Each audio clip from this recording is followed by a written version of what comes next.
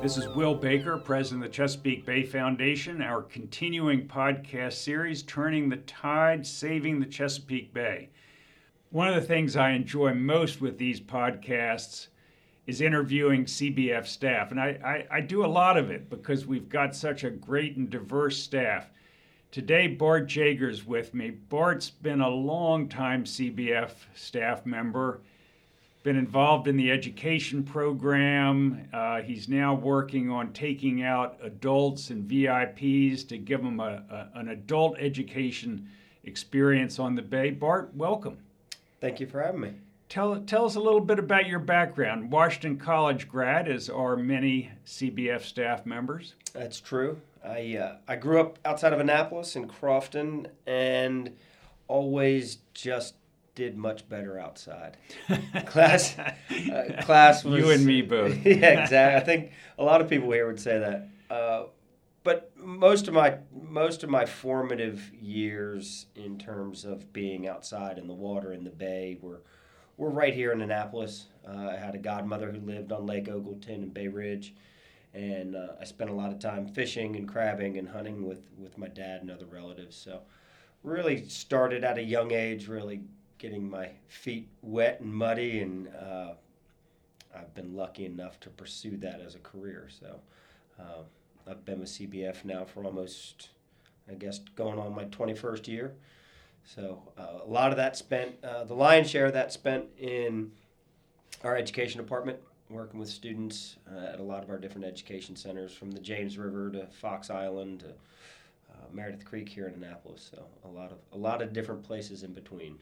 You know, as an aside, when you mentioned hunting and fishing, it just always occurs to me and hits me as to how much hunters and fishermen and women return to conservation what they know they need to give. I mean, it so directly connects to those of you, and I'm not one of them, who are good hunters and fishermen and women.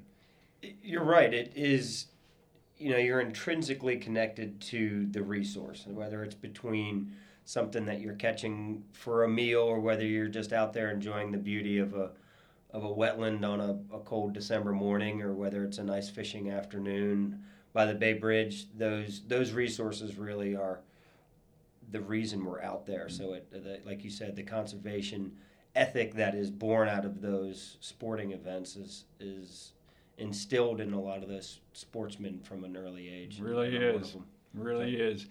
So your first several years, probably 15, were working with kids in the education program. And as we say, adults as well, because teachers and even principals take part in our education programs. And I guess, last 4 or 5 years has it been, you've been working with a sort of different clientele? Correct. So I moved from working primarily with students and teachers and like you said, principals, to working with a lot of our different funding partners and a lot of our VIPs and adults specifically. So it's been a change in responsibility, but continues to be rewarding. And it always amazes me that the level of understanding that we still need to get across to the public about what's going on out here and what's happening, how vital some of the programs are that we provide, but also that a lot of the different state and federal agencies provide. It's pretty important to get folks involved and out there and hands-on. So you could write a lot of reports, and we certainly do, put out a lot of data, a lot of content on websites, on digital and social media, but there's nothing like getting people on the Bay, getting critters in the boat, looking at grasses, which I want to talk about a little bit more in depth, pardon the pun, but... No, you're right. An afternoon or a morning or a day or multiple days spent with someone where you are out in the resource and on it and touching it and feeling it really does provide a lifetime of understanding, as opposed to just reading a one-page report. Equally valuable, but for a lot of the folks that I work with now that we are asking for support, that are supporting the environment, are supporting Chesapeake Bay Foundation, having them out in the resource is valuable. Yeah, whether they be donors, legislators, agency heads, things like that, you've taken them all out. And You recently did a short video. Grasses equal crabs, I believe, was the call, and it's on our website, on our Facebook page, if anybody wants to see it. But you were bringing home this direct connection between underwater bay grasses, which are starting to come back now, probably as healthy bay-wide as they've been in decades, and the number of crabs. Give us a little bit of that background. So, and I think this is the 5th year in a row that we've seen an increase in total overall underwater grass acreage throughout the bay, and our crab population waxes and wanes due to different things happening through the bay. Whether can it's be weather, can exactly. be crabs getting blown too far out in the ocean when they're in their juvenile stages. Yeah. Exactly. So there's, you have crabs are always, an old waterman I worked with who was making crab pots one day said, nobody knows nothing about crabs. They just come and they go, and that's all we know, which I don't want to say is exactly right, but it is, they're a tricky species to really nail down. But without habitat, without that really vital underwater grass habitat, you're simply not going to have the total volume of crabs that the bay potentially can have. It's a pretty simple equation. And crabs are short-lived. They're very well suited to an estuary like Chesapeake Bay because they do grow to market size very quickly. They can withstand a lot of differences in salinity and temperature. But they are extremely variable because of all these different things which go into whether a population in a year class succeeds or not. But as you say, if they don't have places to hide when they're in their soft stage, when they're molting, or when they're small, staying away from predators, that we know is a big impact. And so as you get people out and you're in the grass bed, you're pulling it up, you're seeing a lot of life. Exactly. I was recently down in the Tangier Sound last week with a group, and we were in the grass beds, and the amount of organisms that were in those grass beds, including crabs, is simply amazing. It's just to say that grasses are this vital habitat just scratches the surface of how vital they are to the total ecosystem, from small amphipods and isopods and small little shrimp, all the way up to your large predators. That same grass bed where I was catching very small macroinvertebrates, a fisherman told me he caught 2 50-pound red drum the night before. So you're talking about top predators all the way down to the lowest creatures on the food chain. One critter that you often catch in the grass beds that people many times don't believe when I tell them, but are seahorses.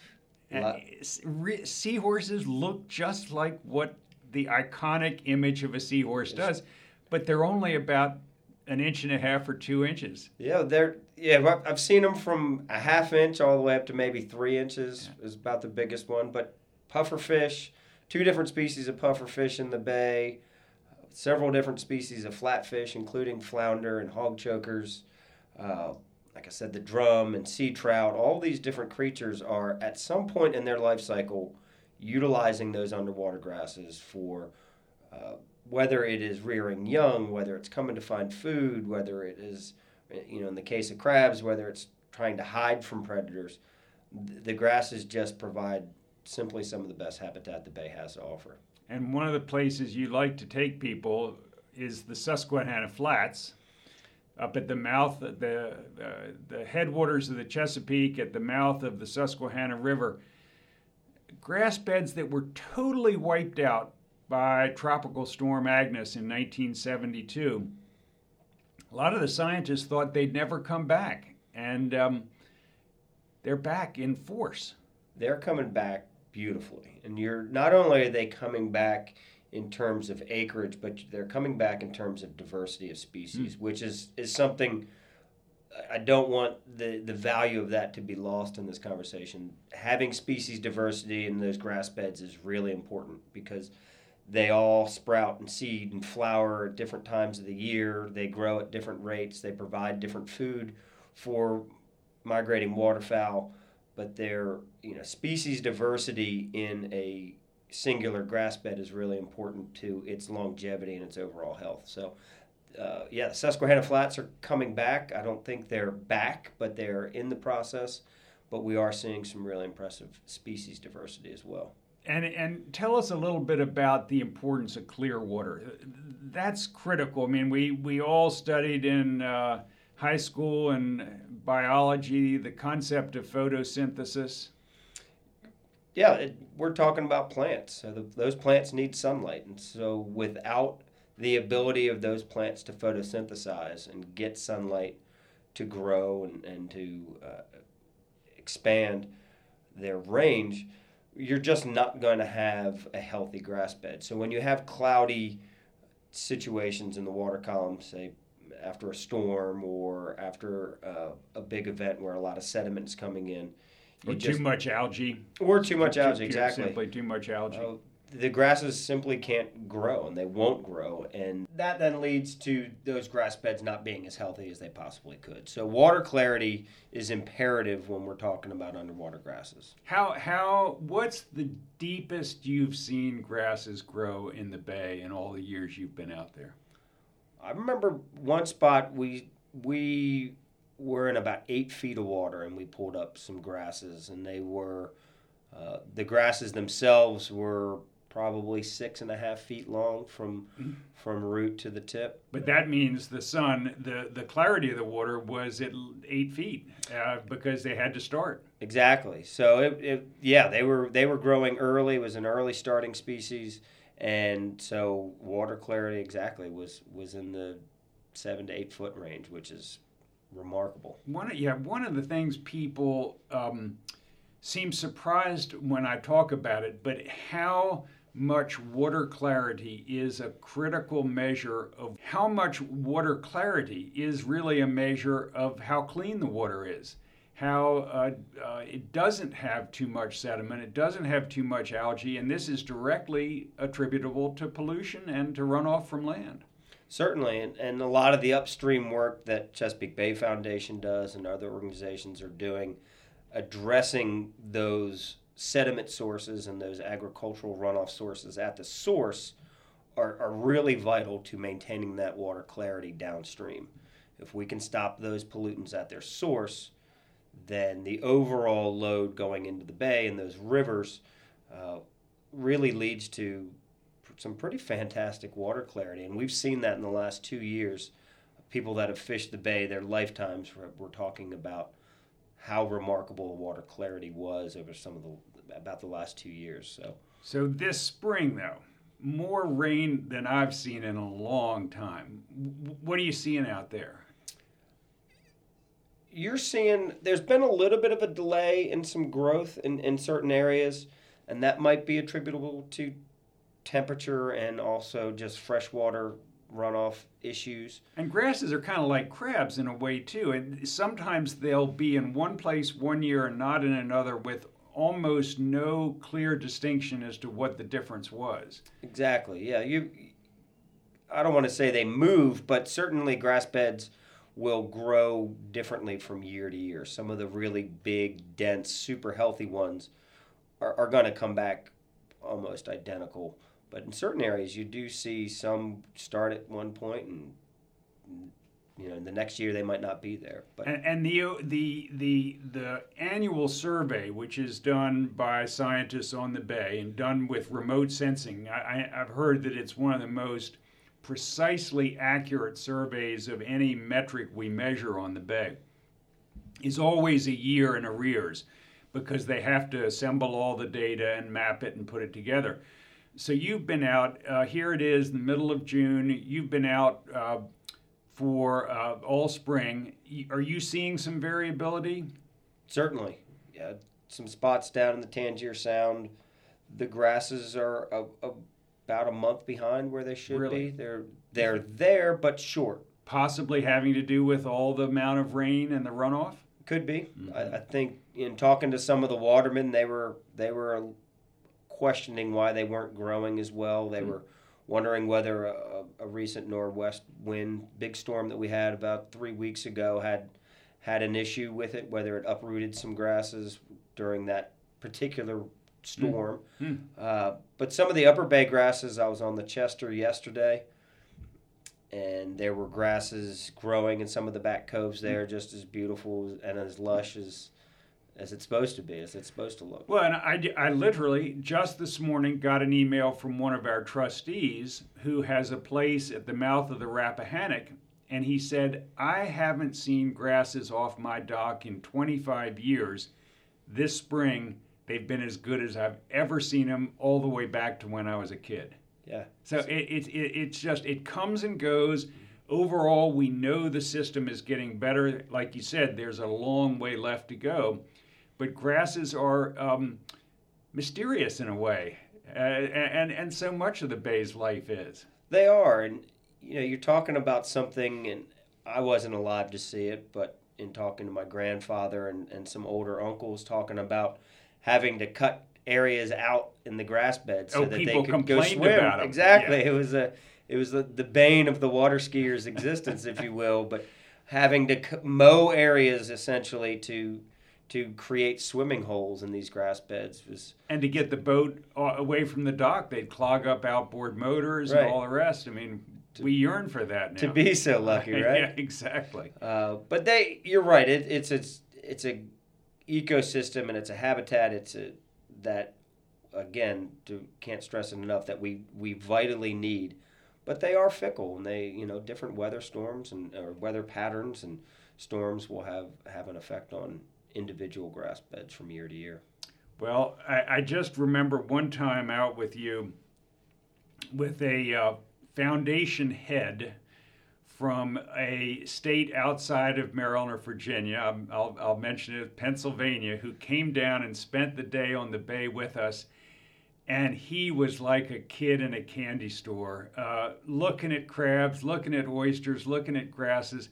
I mean, over and over and over we say, and why this is why your job is so important, is if we can get people on the bay, whether it's students coming out with their classes, we're taking 35, 40,000 a year, whether it's a principal, and once you've got the principal of a school, you've really got the school, or whether it's donors, foundation heads, elected officials, agency folks, getting them on the water is critical. And this is really what you're doing for CBF every day.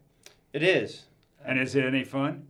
I don't like to, I don't want to broadcast it too much and too far and wide, but it is, I do think I have one of the best jobs here. It's, I still have the ability to interface with the resource on a really regular basis. Multiple days a week, I'm out on the water with different folks, and their understanding and their knowledge base of the bay is far and wide. Some folks have years and years of experience. Some folks are just moving here and want to learn more about it. But the ability to, again, put that resource in their hands front and center is extremely valuable, and I can't stress it enough. We have an amazing treasure right in our backyard that all of us value, and getting out and playing on it and experiencing that really is the best teacher out there. Invite me to come along a little bit more often, will you? I need to get out of the office. All right. Well, thank you very much. For Bart Jager, this is Will Baker, President of Chesapeake Bay Foundation. Check out our website at cbf.org. Keep listening to the podcast, and send us an idea or two for a podcast if you have it from time to time. Thanks very much.